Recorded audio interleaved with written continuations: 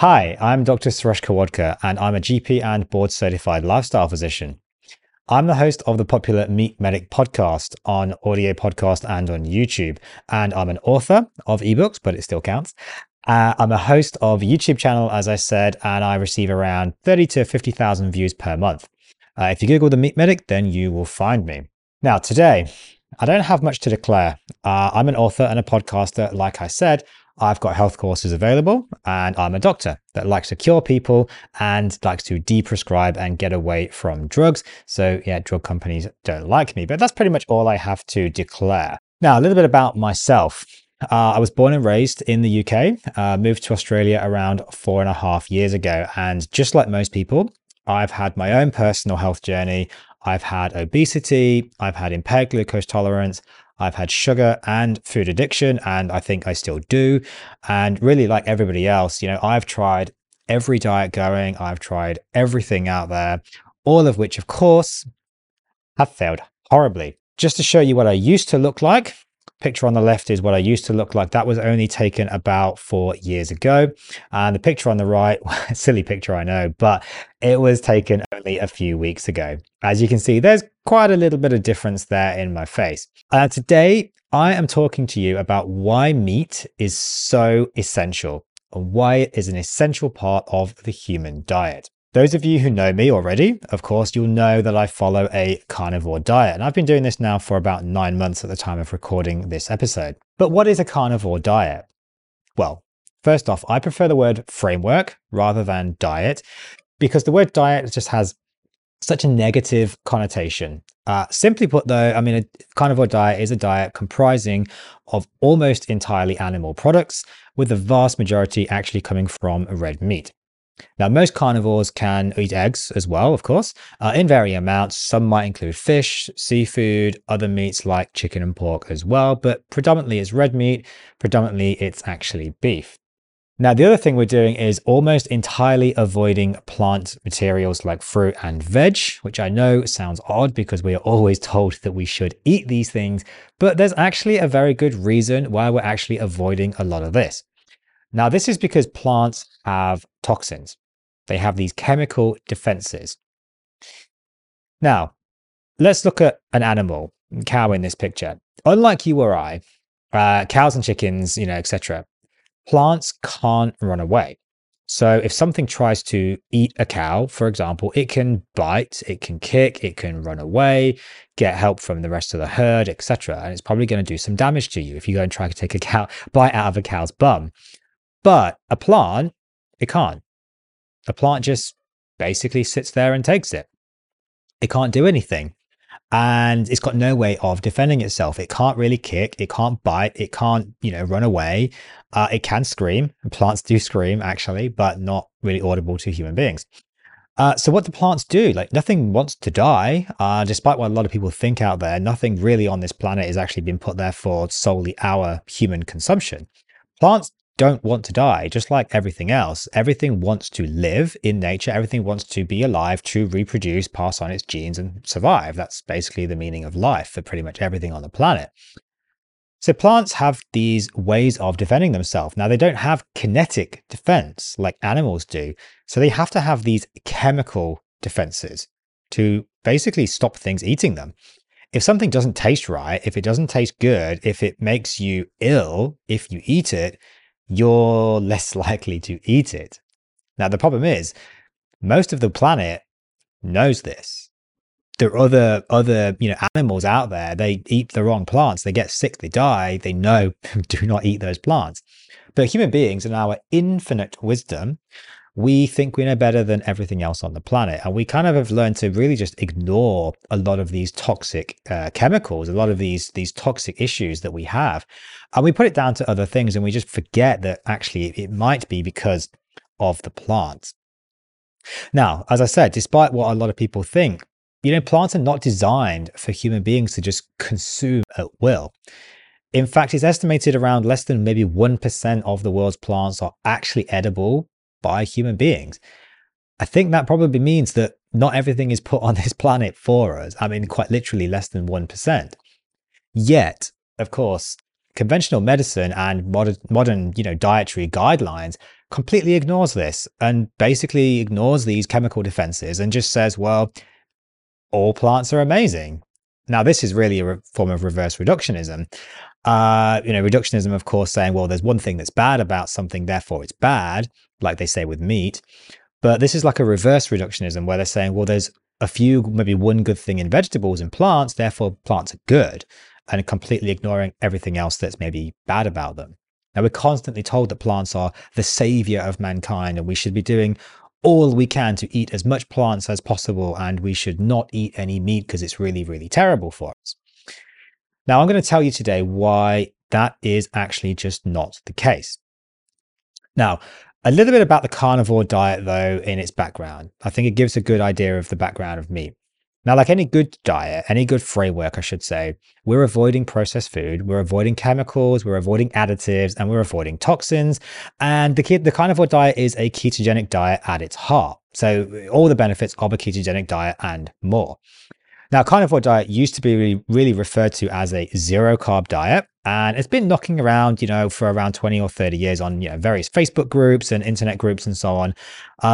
But it's actually been done for probably the last couple of 100 years, even actually by doctors.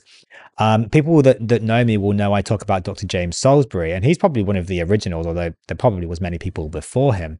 And he was the inventor of the Salisbury steak, if you want to go and look that up. And he really believed that many diseases that we suffer with nowadays, he was 150 odd years ago, but he believed that a lot of these diseases were caused by plants. And actually curing people meant taking out those plant-based materials and just giving them the meat. And he was basically curing incurable conditions, 150 years ago, which is just absolutely incredible. Yet, for whatever reason, it just never really took off. Now, today's focus of the talk isn't really on the carnivore diet, but I think it's useful to give you a little bit of a background. If anyone out there is interested in learning more, I do have guides available on my website, themeatmedic.com. Make sure you check those out. Anyway, let's get back to the rest of the talk and why meat is essential. I want to go back a little bit, if I can, to the beginning. Okay, so mankind, Homo sapiens, we have been eating meat since the dawn of our evolution. The consumption of meat has played an absolutely vital role in the development of early human beings and their survival. While the exact timeframes are unknown, we do have evidence that suggests our ancestors began eating meat probably at least around 2.5 to 2.6, maybe even 3 million years ago, and we've been eating it absolutely ever since. Frankly, the idea of having to prove, I'm doing this talk saying these are all the benefits of meat. The idea of having to even say that meat is good for us when we've been eating it for 2.5 million years is absolutely absurd, but yet here we are. So the earliest evidence of meat consumption comes from archaeological sites around the world where stone tools have been found alongside remains of animal bones, which they've shown signs of, being cut, butchery, and these kind of things. These sites, such as the Olduvai Gorge in Tanzania, and Gona in Ethiopia, can provide valuable insights actually into our ancestors' diet. We know that they were eating meat. Early humans, such as Homo habilis and Homo erectus, prior to Homo sapiens, of course. These likely didn't hunt for meat, but they did likely scavenge for meat, relying on animal remains, of course, killed by other animals and then left to rot, their carcasses and so on. We know this for a number of reasons, but it's very likely to be true because of the human being's stomach pH. It's incredibly low, which is really very, very squarely in the realms of scavenger animals like vultures and hyenas. A bit more about our evolution. So at some point, in our evolution, human beings, basically, we actually learned to crack open, the heads, the skulls of animals, the dead animals on the ground. And we managed to get their brains. Now, most animals couldn't access the brains because they didn't have the tools to get into the skull. The skull is very, very strong. But human beings, at some point, our ancestors learned how to smash things with rocks, I suppose, or other large instruments, and we managed to then get the brains. Now, the brains were full of fat, and this is incredibly important. The consumption of fat, including the consumption of brains, and probably predominantly the brains, by early humans likely played a very significant role in their development in several ways. The exact impact is difficult to determine, of course, but there are a few hypotheses. So, number one, the nutritional benefits. Animal brains, particularly those of large animals, contain very high levels of fat. We know that, like human beings, we've got 60% cholesterol. Our brain is 60% cholesterol. They contain very high levels of fat and certain nutrients essential for brain development, such as the omega-3 fatty acids, DHA, and so on. The consumption of these nutrient-dense foods may have provided early humans with a concentrated source of energy, vital nutrients supporting brain growth and cognitive development. Very, very important. The increased caloric intake also from fat. Fat is a very dense source of calories. We know this. You go back to medical school. In fact, pretty much the only thing I can remember being taught about nutrition in medical school, it's shocking, I know, was that fat contains around 9 calories per gram. That's pretty much all I was ever taught about nutrition. Incorporating fat-rich foods into the diet likely would have provided early humans with vast increases in caloric energy, which meant they could obviously grow more muscle, brain development, etc. Likely this would have been very advantageous, of course, when food was very scarce or unpredictable in times, sustaining our energy levels and supporting our survival, of course. There's also theories that maybe around social and cultural practices, that the sharing of these very high value foods, basically the fatty foods, why actually incidentally it's called rich food when it's very fatty, because the fat was very good for you and only rich people could afford the fat. Sharing these kind of really scarce, really high important resources likely would have meant that early humans actually fostered this kind of cooperation and strength in their social bonds. And this likely contributed to the formation and maintenance of complex social networks, leading to increased cooperation, improvements in hunting, gathering, other activities that, of course, needed that group effort, and, of course, facilitated human development. So, fueled, of course, by this newfound source of amazing nutrition in meat, over time, our brain developments grew and our ancestors developed more and more advanced hunting techniques to bring down these big animals. They began actively hunting and killing animals for food, which of course shifted, and this shift allowed for a much more consistent and reliable source of food, in particular, of course, meat. Now, as human societies evolved, meat consumption became more widespread and more diverse, and it's played a very crucial role in the diets of a lot of ancient civilizations, including Egyptians, Greeks, Romans, and so on. Meat consumption also varies, of course, across cultures, religions, of course, as well, depending on other factors, geographical location, availability of the meat, cultural practices, religious beliefs, and so on. It is important to note, of course, that throughout history, meat consumption has varied in the extent and frequency because of factors like economic status. I mentioned, of course, rich food. Poor people couldn't generally afford the meat. Interestingly, they were the ones that were given the grains. The privileged few, as I said, were accessed, to those meat, to the fat in particular. But in some places, it did form actually a majority of the diet. We mentioned, of course, this is where the term rich food comes from. Interestingly, in religion, of course, there is some references to meat. And if there's two things, sure to cause conflict, and I very rarely talk about them, it's politics and religion. I try not to really talk about either one in my consultation because it leads to problems. But it's sometimes worth reflecting on a little bit how something like meat has featured in our lives over the years. And of course, religion is a big part of that for a lot of people, and it has been indeed over the last few thousand years. Many religions actually, and cultures, of course, celebrate the consumption of meat. So it's likely that we knew that meat was not bad for us. There's references to slaughtering of animals, the sacrifice, and sharing meat as family pretty much across the board when it comes to religious texts. And these have potentially been around for thousands of years. When we look at specific religions, of course, there can be other anecdotes there that people following the carnivore diet will tell you they actually just feel better on certain types of food. For example, people will tell you they feel the best on things like beef, other ruminant animals, maybe, and just not as good on other animals like pork and chicken. Now, this actually, we can see in some religious texts, there are some anecdotes here that might mirror it. So, for example, in Judaism, kosher meat must come from animals that chew the cud and have cloven hooves. I mean, basically, this is ruminant animals. Certain types of meat, such as pork and shellfish, in this example, are considered unclean and forbidden. And of course, for Muslims, pork is also forbidden as well. Now, Could that be that this is because these foods are maybe just not as good for us? And maybe this is why people feel better when they don't eat those and they eat the beef instead. Possibly. Now, that might be a reach, of course, but coincidence, I'm not sure I believe much in coincidences anymore. Now, of course, you could argue, well, maybe Hinduism is different. And Hinduism states, of course, that we shouldn't eat beef, that cows are sacred.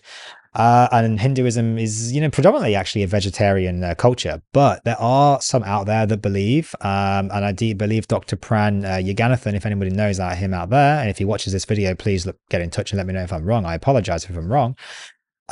Some people out there believe actually that if you go back far enough to pre-colonial days, Hindus actually ate beef, and maybe they actually celebrated beef and cows because they realized how good they were for them in terms of eating them. And they actually only really changed their diet when they were forced to by the British invasion, when they actually took a lot of the good food away and left them with the grains. Culture, of course, I've mentioned. Religion is a big part of culture, of course, but culture exists outside of religion as well. Think about any time you've gone to a party, a gathering, probably a barbecue, here in Australia, particularly, you're going to feast on meat. Nobody goes to a barbecue and says, oh, can I have some coleslaw?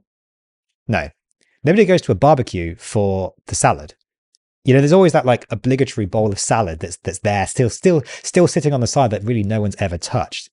There's a reason for this. You go out to a restaurant, you go and look at the menu and you think, oh, what meat do I want today? And then you just get whatever comes with it. You don't kind of go to a restaurant and go, you know what? I really want spinach today. I wonder what meat comes with these potatoes. I really want potatoes today. You don't do that. You go, okay, what beef do I want? What steak do I want? That's what you go for. What is meat? Well, to understand why meat is essential for humans, we kind of have to actually know what meat actually is. Now, this might sound like a silly question, but how many people out there actually know what meat is when it comes to the definition? Many people mistakenly synonymize it with protein. Now, meat is protein, of course. It contains protein, I should say, but it's so much more than protein. Now, meat can be broadly broken down into two categories: organ meats and muscle meats.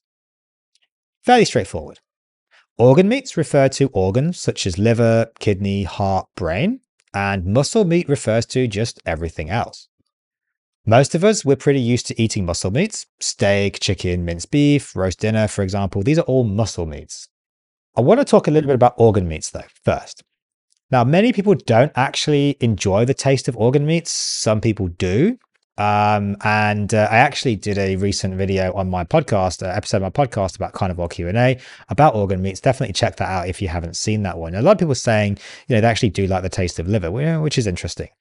Organs such as liver, heart, brain, spleen, thymus, these are absolute powerhouses of nutrition. There's really no doubt about it. They do contain a vast array of minerals, vitamins, other nutrients, of course, many of which are essential for human life. Now, touted by some as essential organs, they actually aren't essential. We don't have to eat them. But some people do eat organs like liver. They're regularly consumed by some people because of the abundance of these nutrition, basically. And you can see from the infographic on the screen here. Now, it should be noted, though, of course, that you can have too much of a good thing. And liver is very large, usually in vitamin A. Excuse me if I go between vitamin and vitamin. I'm still kind of transitioning in my Australian lingo. Now, vitamin A buildup can be deadly. It's pretty uncommon that it happens, but it is potentially possible. Most of us know that vitamin A is also teratogenic. That means it can harm a growing fetus. So again, vitamin A can actually be an issue. Beef liver particularly contains a lot of vitamin A. Interestingly, chicken liver is a lot lower in vitamin A. So if you are going to eat liver, I'd actually recommend chicken liver. Muscle meat, of course, is still absolutely full of nutrition. It's a lot more than just protein. Again, you can see on the screen here, this is a fantastic infographic again from Nutrition with Judy. Make sure you check out her channel, of course. Again, if we look at this picture, there's so much more to this ribeye than just protein. There's so much more in it. There's loads of minerals, loads of vitamins, loads of nutrients that we need for human life. Now, another thing that muscle meat, of course, or meat in general has is the fat. It's not just protein. There's far more to it than just protein. Fat is a major, major component of meat and one that we really do need. Now, hopefully, most people listening to this, most people out there watching this, listening to this will understand the importance of fat, but I'll reiterate it nonetheless. Fat plays a crucial role in the body. And as I previously mentioned, it's likely to be what's fueled the majority of our evolutionary brain development and as a human species, our evolution. Fat plays a number of crucial roles within the body and is absolutely essential for overall health and well-being. Now, here's just some of the reasons why it's important. Energy source. So fat is a very concentrated energy source. As I mentioned, at least 9 or roughly 9 calories per gram of fat. When we consume more calories than we immediately need, that excess energy can be stored in the form of fat. Now, that's mostly carbohydrates that go to fat, but that's an aside.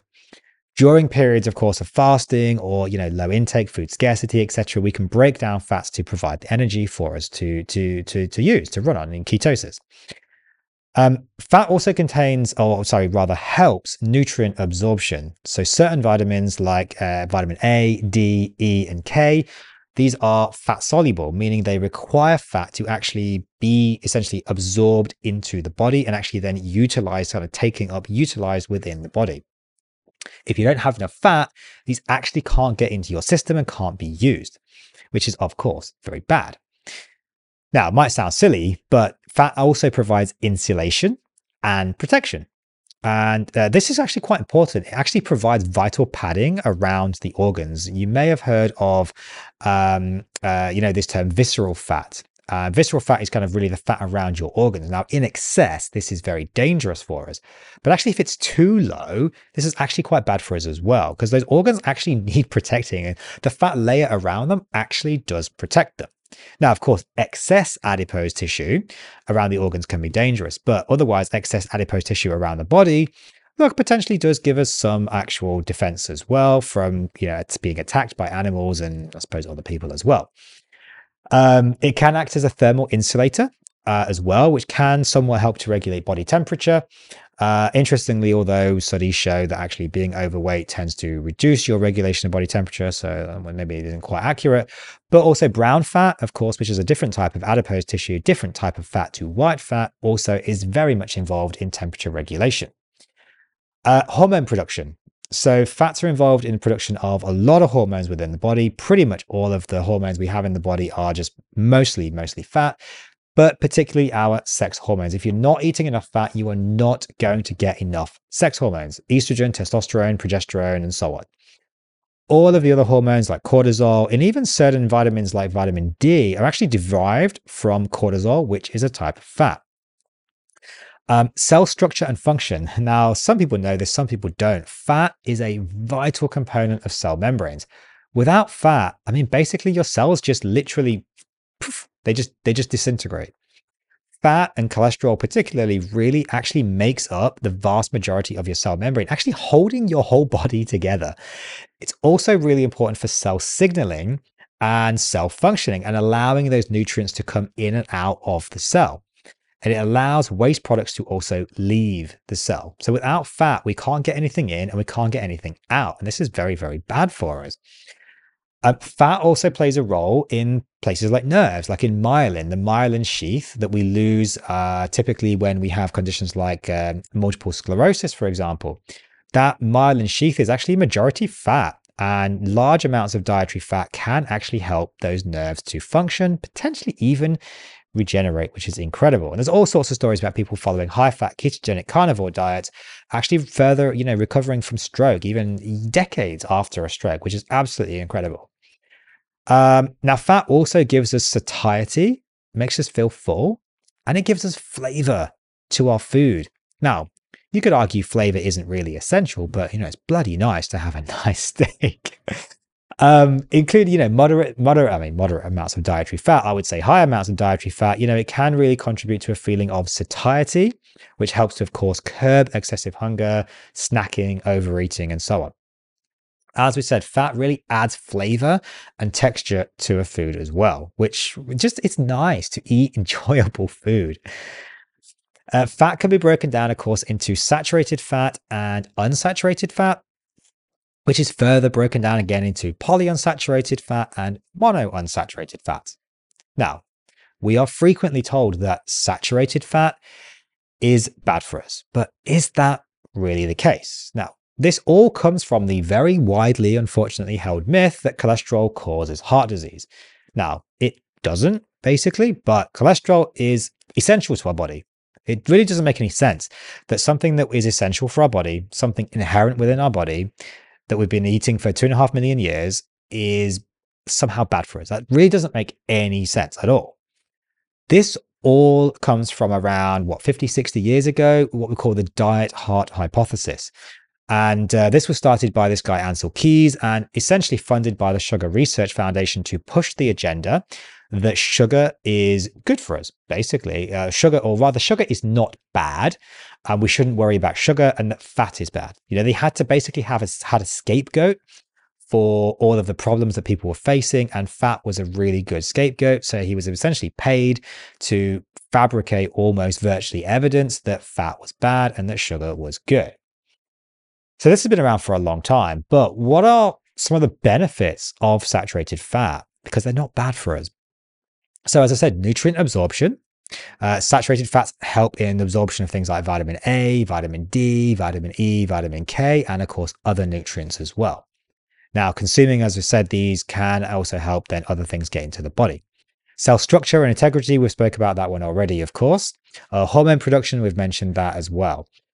Brain health. Now, I mentioned earlier that the brain is approximately 60% cholesterol by volume. Around about 24% of your body's total cholesterol is actually in your brain. Now, think about this for a moment. Why would it be bad to have high levels of a substance that makes up the vast majority of your brain?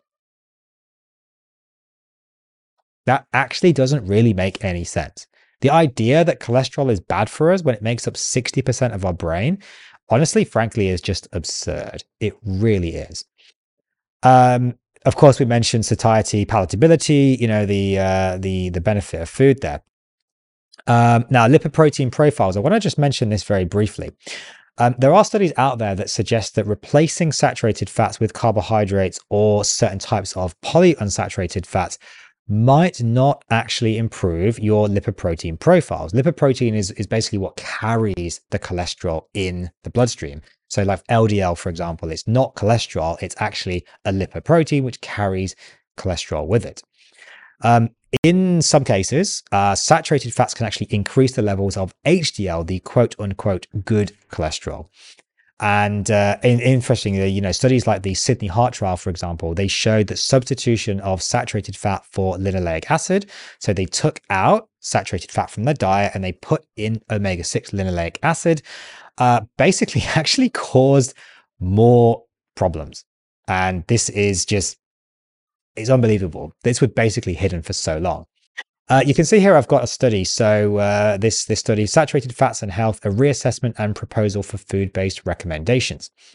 So meat contains high amounts of saturated fat and so, of course, is absolutely demonized. But saturated fat comes in loads of forms. I'll put a link in the description for this article. And basically, it just goes into, loads of different types of fats and where they come from, saturated fats and so on. Now, unsaturated fat, we're told is good for us. But is that the case? Maybe, maybe not. Unsaturated fat, polyunsaturates, monounsaturates, we're told that these are very good for us, mostly based on the idea that they can actually lower our LDL cholesterol, because LDL cholesterol is thought, going back to the diet heart hypothesis, that this is a bad thing. Now, it's really not, but this is the prevailing theory, unfortunately, still, despite loads of evidence to the contrary. This isn't actually a good thing necessarily to reduce people's LDL cholesterol. Now, I mean, recently on Twitter, I saw someone going on about, we should all have the LDL cholesterol of a baby and that this is somehow normal for adults. And the only possible way to get to a normal LDL cholesterol is to take statins, to take medications. This doctor was publicly saying the only way to be normal was to take drugs. I mean, like, can you just, like, how does that even make any sense whatsoever? It just absolutely baffles me. But I see this day in, day out. I actually had a patient very, very recently. Their LDL cholesterol was like less than 1. I'm surprised they're even walking around. Their muscles they just felt like absolute garbage. Their memory was shot. They just had no idea what was going on. Terrible energy levels, brain fog. Their libido was in the boots, like just absolutely terrible. All because of this low LDL cholesterol level, because they've been told by everybody, jack it down as much as possible, lower it as much as possible at all costs, because otherwise you're going to get heart disease. Regardless of the treatment that it's actually, the problems it's giving you, don't care about those. No, just have a life of just terrible misery. But as long as your LDL cholesterol is down, then everything's fine. I mean, it's absolutely ridiculous. We know that low level of LDL, it really very much contributes, very strongly associated with conditions like dementia, for example. And yet we're told we just must drive down LDL cholesterol all the time. It's absolutely just balmy. It really is. Borderline criminal, if you ask me, to be quite honest with you. I know that's a bold statement to make, but it really is. Now, I want to talk a little bit about omega-3 and omega-6. We have to account for these. We have to understand what's going on with them. Both of these are polyunsaturated essential fatty acids, but these are not the same, and we don't necessarily want them in the same amounts. The ideal ratio of omega-3 to omega-6 is around about 1:2. Now, this is actually very hard to achieve in reality because omega-6 is present in pretty much everything in pretty high quantities for the most part. Interestingly, though, red meat is actually very low on the whole in omega-6, although pork and chicken can actually be higher. Omega-3 is a lot harder to come by than omega-6, as I've said. The main ones, are EPA and DHA. DHA is almost impossible to get on without animal sources. Like, you basically have to eat meat to get DHA, with a slight caveat. The only way you can consume DHA if you're not eating meat is to eat algae. I'm not sure if it's all algae or just, I think there's like 1 or 2 varieties of algae, or basically take pills, which is DHA is just derived from the algae. DHA is absolutely essential for brain development, and amongst other things, of course. And without meat, it's very, very, very hard to get DHA levels to adequate levels. Now, I know what people out there are going to say. Well, the body can convert ALA, alpha linoleic acid, which is another omega-3, to DHA. Yes, it can. It absolutely can. But in very low levels. And that's the way that a lot of things work in the body. Yes, your body can produce it. Will it produce the right amounts? Not necessarily. Will it produce enough? No. It will produce the bare minimum. And that's often how things work in the body. So just because it can make DHA from ALA doesn't mean it's going to be a decent amount. It's often actually insufficient to maintain that proper brain function. Now, let's talk a little bit about protein. So meat is a lot more than just protein, but of course, protein is a huge part of what makes up meat. But let's just break it down a little bit further. What actually is protein? So protein is a macronutrient that's essential for growth and repair, maintenance of tissues in the body, for example. It's comprised of a lot of smaller units all attached together called amino acids. Now, these are often referred to as the building blocks of protein, and there's 20 different amino acids that can combine in various ways, of course, to form all these different proteins in our body. Proteins play a crucial role in the body. A wide range of functions, including structural support. They provide structural support to cells, tissues, organs. They form the framework for muscles, bones, tendons, ligaments, skin, other connective tissues. Enzymes, like basically every enzyme in the body is a protein, and a lot of proteins are enzymes, which usually, are catalysts. They facilitate all these biochemical reactions going on in the body. Enzymes are pretty much involved in everything going on in the body: digestion, metabolism, cellular energy production. I mean, pretty much everything. Transport and storage. I mentioned lipoproteins. So these are proteins that are carrying the fat. Proteins act as transport molecules, such as, hemoglobin is a protein. It carries oxygen, of course, in the red blood cells. Lipid protein, sorry, we mentioned already, of course, as well. Some of them store essential substances. Like iron is basically stored as ferritin. Amino acids can be stored as albumin, for example. Protein also supports our immune system function. Antibodies are specialized proteins that play a vital role in the immune system's defense against foreign substances, as I'm sure people know, pathogens, infections, and so on.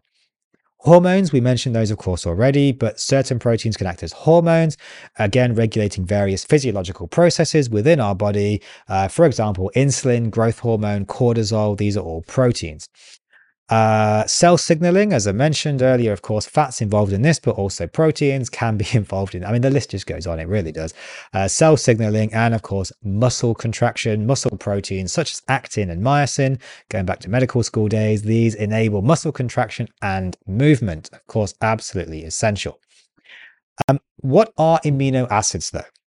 So these are the building blocks of proteins. As we said, these are organic compounds composed of carbon, hydrogen, oxygen, and nitrogen, along with, of course, some other elements.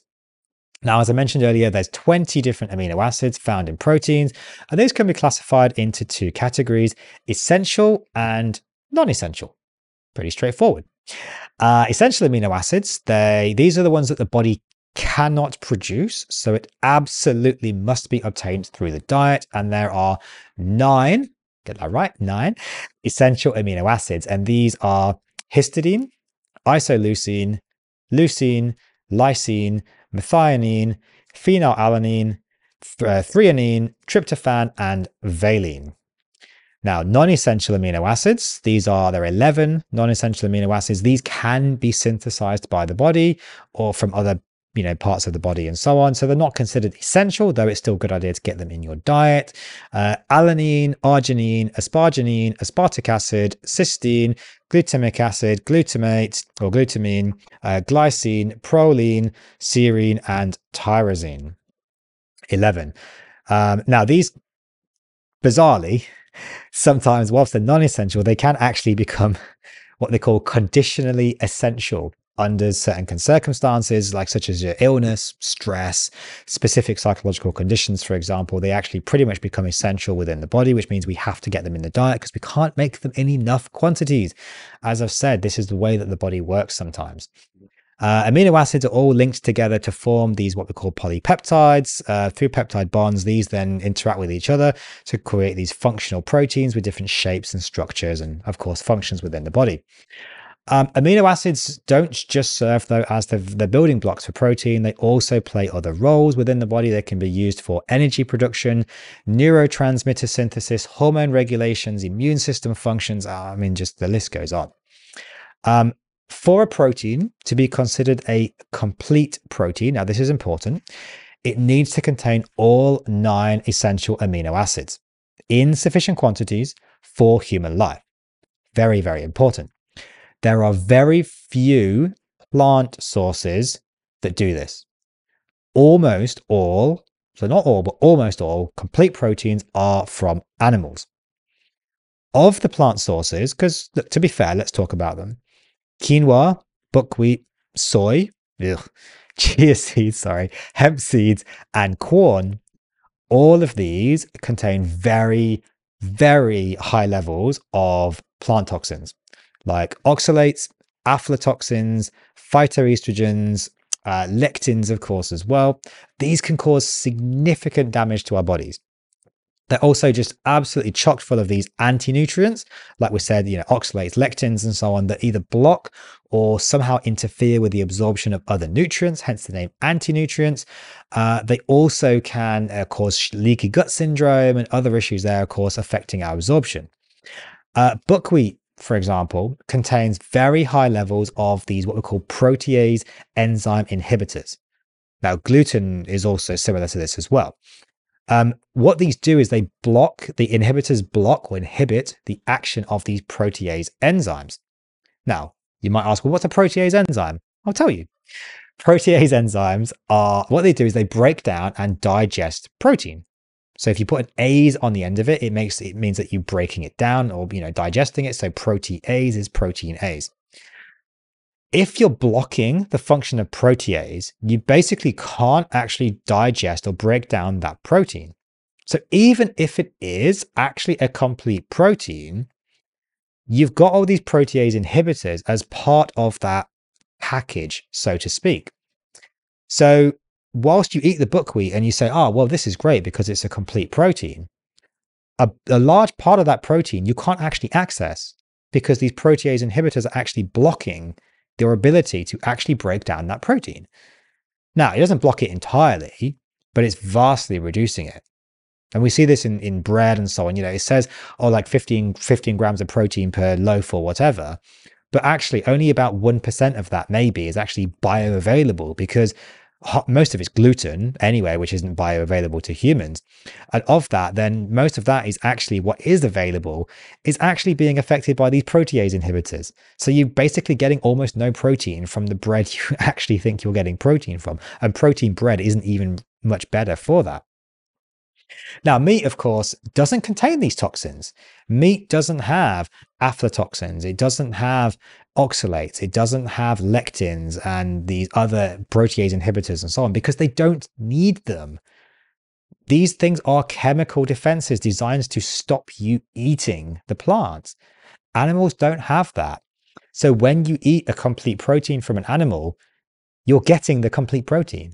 You don't, unless you eat it in a sandwich, in a buckwheat sandwich, for example, with a load of soy sauce or something, you're getting that complete protein. So actually, when you're getting it, it's a real complete protein. Now, this is a big issue because protein deficiency causes a lot of problems. Protein energy malnutrition. This is a really funny one. Inadequate intake of essential amino acids actually contributes to malnutrition, which is really interesting. This basically, leads to muscle wasting, of course, weight loss, weakened immune function, impaired growth and development, especially in kids. Impaired muscle growth and repair, of course. Amino acids, particularly the essential ones, of course, are crucial for muscle growth, repair, maintenance. Insufficient intake in these definitely results in muscle weakness, loss of muscle mass, delayed recovery from injuries or exercise. And people will tell you get like DOMS, delayed onset muscle soreness from the gym. You go and take some amino acids, it gets better almost instantly. Weak immune system. Amino acids, of course, play an absolutely vital role in our immune system, which, of course, is very, very important. We mentioned wound healing already earlier. So lack of amino acids will result in impaired wound healing, hormonal imbalances, neurological problems. Amino acids, actually, this is an important one, such as tryptophan, tyrosine, phenylalanine. These are all really important precursors, which means they're the bit that comes before neurotransmitters. So they essentially made up into neurotransmitters like things like serotonin, dopamine, norepinephrine. These are really important that we have these. Inadequate intake of these amino acids can adversely affect our brain function, mood regulation, and cognitive performance. Now, of course, most people probably know out there, you've probably heard of SSRIs, these selective serotonin reuptake inhibitors, or so-called antidepressants, or so-called happy pills, that people say. What we're trying to do there is actually increase the amount of serotonin in the brain. Now, there's other ones like SNRIs, selective norepinephrine, noradrenaline reuptake inhibitors as well. Excuse me, sorry. And you may have heard of things like dopamine, as far as Parkinson's and so on. If we're not getting adequate amino acid intake, we're not getting the building blocks for these things that we're trying to increase in mood disorders like depression and anxiety and issues like Parkinson's. These medications, are they even going to work? Because we're not actually even having the building blocks. It's crazy. Maybe this is why we see evidence rates of things like depression, mood disorders that much higher in vegetarians and vegans, for example. I apologize, by the way, if anybody can hear my baby screaming in the background. We've got a newborn, and my wife's doing her very best to try and calm him down. Of course, impaired nutrient absorption, I kind of alluded to this already, but really interestingly, when you have a low level of amino acids, you actually can get lower absorption of other things. actually in the diet, which is absolutely fascinating, which of course can then lead to other nutritional deficiencies, not just the amino acids. What are some other benefits of meat though? You can read on the screen, of course, but iron, B12, zinc, B3, B6, selenium.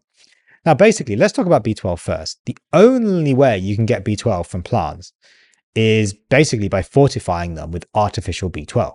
So bread, for example, or cereals that have B12 added to it. There's no B12 from plants. It just does not exist.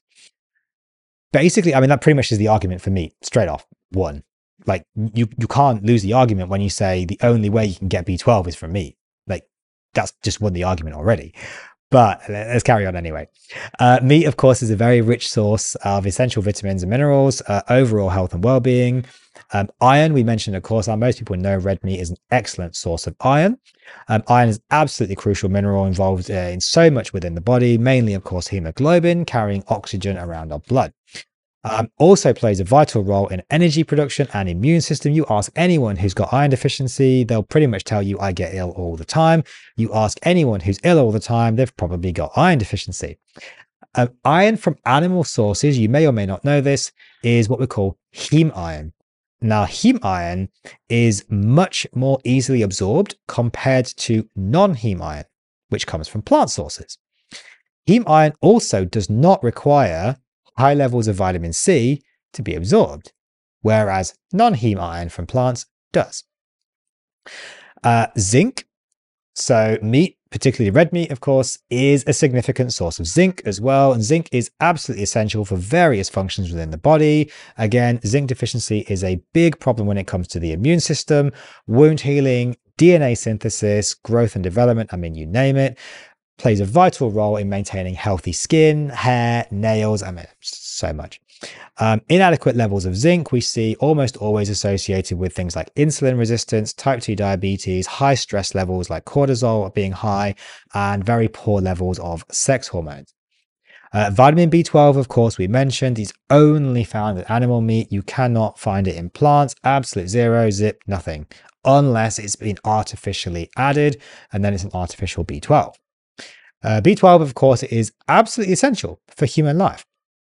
Without B12, you basically will die. So, I mean, like I said, that basically makes the argument for me just very easy. But B12 is essential for neurological function. If you have B12 deficiency, you can get what we call dorsal column in the spine degeneration, formation of red blood cells, of course, DNA synthesis, energy metabolism, and so on. Niacin, vitamin B3 or vitamin B3, particularly poultry, but meat, generally is very good. Excuse me, sorry, for niacin. Vitamin B3 or niacin is essential for energy production, proper functioning of the digestive system, and maintaining healthy skin. It plays a role actually in regulating cholesterol levels. So if you are, for whatever reason, wanting to reduce your LDL cholesterol, you could actually take vitamin B3. If you're wanting to increase your HDL cholesterol, you could also take vitamin B3. Vitamin B3 also, interestingly, is a very potent vasodilator, which, if you'll excuse the pun, can have a very sizable effect on erections. Improve libido, orgasms, both male and female, and general sexual health, basically, as well as peripheral circulation can be improved with vitamin B3. I actually very often recommend it to men who are struggling with erections, actually, and it usually works. Vitamin B6, meat such as beef, pork, poultry, of course. These are very good sources of vitamin B6, which again is involved in lots of things within the body, enzyme reactions, brain development, immune system, protein metabolism, red blood cell production, I mean, you name it. And of course, selenium. Meat, particularly seafood in this case, but also organ meats, very high in selenium. Typically, although in Australia it can be a bit on the low side.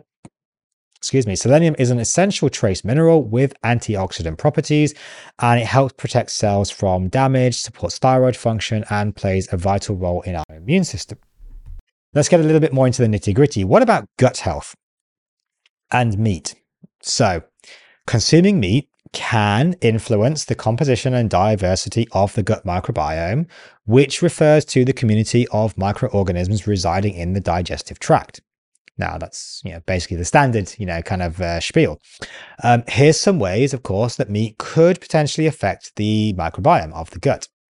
So it can increase the bile-tolerant microbes. So animal-based diets, including meat consumption, have been associated with an increase in bile-tolerant microbes within the gut. This is because bile acids produced by the liver, released into the small intestine, usually via the gallbladder, aids in fat digestion and so can promote the growth of certain bacteria that are tolerant of bile. Now, we don't know if that's a bad thing or not.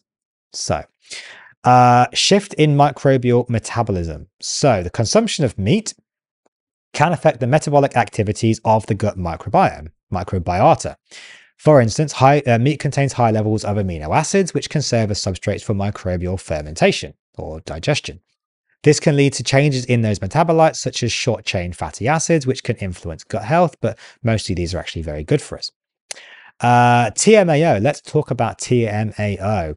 So I'll come back to that in a moment, but the impact of TMAO production, certain components of meat or found in meat, such as choline and carnitine, and choline is quite high in eggs, that's why they tell us not to eat eggs as well, can be metabolized by gut bacteria to produce this compound called TMA, trimethylamine. Now, TMA can then be converted by the liver into trimethylamine N oxide, which is TMAO. Now, TMAO has been associated with worsening cardiovascular outcomes. However, the relationship between meat consumption and TMAO production has never been proved, and it's an ongoing area of research and debate. Now, basically, that means there is no proof that actually consuming red meat increases TMAO production in the human body, but we'll come back to that. The effects on the microbial diversity. Some studies have suggested that long-term adherence to a high meat, low fiber diet could be associated with reduced microbial diversity in the gut. Now, the general spiel is that a diverse microbiome is generally considered beneficial for overall health and is associated with better digestion, nutrient absorption, and immune function. Now, the problem with that is nobody knows what a good microbiome actually is. There's a lot of assumptions when it comes to these things. Nobody actually knows, and anyone that tells you they know what a good microbiome is actually probably just lying, because we actually don't really know. We know there are some bad things that we don't want there, but we actually don't really know what is the essential microbiome. So we do have to take that in mind.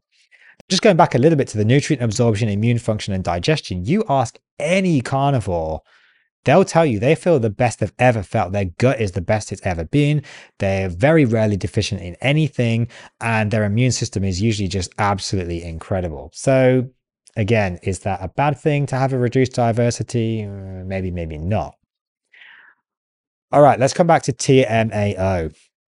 Almost done. So TMAO stands for, as I said, trimethylamine N oxide. And you can see the slide on the screen. This is a small organic molecule that is produced in the body as a result of certain metabolic processes. So TMAO is formed from TMA, trimethylamine, which is generated by the gut bacteria, as I said, during digestion of certain elements like choline, betaine, and carnitine, which are commonly found in red meat, fish, eggs, and dairy products.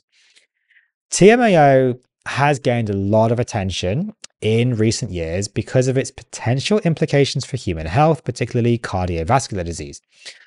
There is research that suggests that elevated levels of TMAO in the blood can be associated with an increased risk of certain conditions, as we mentioned, like cardiovascular disease. It's thought that TMAO might contribute to the development of atherosclerosis, which is a condition characterized by the accumulation of fatty deposits in the arteries. However, as we said, this is an area of ongoing research. Now, that's the standard kind of gumph, that's the standard spiel, but let's just unpick that a little bit. TMAO is all the rage right now. It's basically being used as ammunition against red meat and against fat and so on. And this crusade by World Health Organization and, you know, Bill Gates and other people out there, basically people standing to profit, of course, this crusade to get everyone to eat, you know, go vegan, eat plant-based, eat all these fake meats, Beyond Meat, etc. Actually, as a side note, it's kind of hilarious that a lot of these fake meat companies are actually being sued by their investors for faking profits. But anyway, that's I digress. What all these studies, you know, won't tell you is that there's actually a vital piece of information that's actually missing. So, TMAO could potentially cause heart disease. Tick. Yes, it could. TMAO can be produced when bacteria digest certain nutrients like choline, betaine, and carnitine. Yes, tick. Fine. Red meat, eggs, fish, etc. contain these nutrients. Yes, they do. Absolutely. Tick. No problem there. Therefore, red meat and eggs cause heart disease. No, that's wrong. There's a vital step missing here. And that's, does red meat actually produce high levels of TMAO in human beings? We don't know. The answer is nobody knows. Now, to my knowledge, this has never actually been studied. Does actual red meat, not meat consumption, you know, they take people eating like McDonald's, you know, 24/7 and say, oh, you know, what's your TMAO levels? To my knowledge, there's no studies actually looking at TMAO production in someone who is eating proper red meat, like a steak. Where is those studies? Please, if anyone out there is watching or listening to this that knows a study, please send it to me. I would love to read it. To my knowledge, these studies don't exist. Now, the alternative explanation is they do exist, but they've never been published. Now, I'm not a conspiracy theorist, but that's certainly possible. I don't see how it would be that difficult to do a study because we can measure TMAO levels. And, you know, they do it for like, they give them burgers and stuff, you know, like, you know, McDonald's burgers, and then say, well, what's your TMAO levels? Oh, they went up. Okay, fine. Why can't they do that with a steak? It's pretty simple study. They're doing it with a burger. Why can't they do it with a steak? I would probably guess that they have done these studies, but they just don't want to publish them. Because my guess is they don't actually show that they raise your body's TMAO levels. And that just completely destroys the argument that red meat is bad for us. So they probably have done them, they just aren't published, most likely. So basically that, yeah, it's completely fake. You know, they're telling you that, you know, TMAO levels will go up when you eat red meat, but they're not telling you, what they're not telling you is these people are eating really high sugar diets, fast food, takeaways, absolute garbage. And then they just say, oh, well, you know, they ate meat. So, you know, red meat causes cancer. Red meat's TMAO and it causes bowel cancer. I mean, it's absolute garbage. It absolutely is. At best, it's misleading, an awful methodology and just bad study. At worst, it's intentionally misleading and just basically lies. So if you can't show that like red meat, like a steak or an actual egg by itself causes TMAO to rise, then you can't say that red meat causes TMAO levels to rise. That's it. You just can't say it. It's also really unlikely. Okay, bear in mind TMAO is produced by mostly colonic bacteria. It's very unlikely that any meat will actually get to the colon, or very, very, very little. You ask any carnivore how much they poo, almost nothing. There's almost nothing coming out. Now that meat is not being digested really in the colon. It's being digested before the colon. Hardly anything's actually getting to the colon. You know, beef and eggs are almost 100% bioavailable. There's almost nothing left for the bacteria in the colon to actually digest and produce TMAO from. So again, like, does this actually make any sense? If we go back again to James Salisbury, I was mentioning him earlier, of course, his Salisbury steaks, his idea was basically to let the bowel rest as much as humanly possible. These people almost had literally nothing coming out of their bowels. Literally nothing. They just wouldn't even poo because the idea was they literally had nothing coming out. He took out all of the meat fiber, the connective tissue, everything. And basically, they just didn't really poo. Now, if they're not pooing, that means nothing's actually getting into the colon. If nothing's getting into the colon, how do you have meat that can then be converted into TMAO? It doesn't actually make sense. TMAO production is also predicated on the idea that we have this pathogenic gut bacteria. But this is actually far more likely to be present in someone on a terrible diet. For example, the standard American, standard Western diet. There's really no evidence at all that anyone consuming a clean, healthy, additive-free, chemical-free, toxin-free carnivore diet will have high levels of these bacteria in their gut, and therefore high levels of TMAO. And this is where the science absolutely falls flat on its face. They won't tell you these things. They hide behind these scary headlines that red meat causes bowel cancer, red meat causes heart disease, red meat causes TMAO, to try and scare you into reducing your red meat consumption, because probably they're trying to sell the fake meats.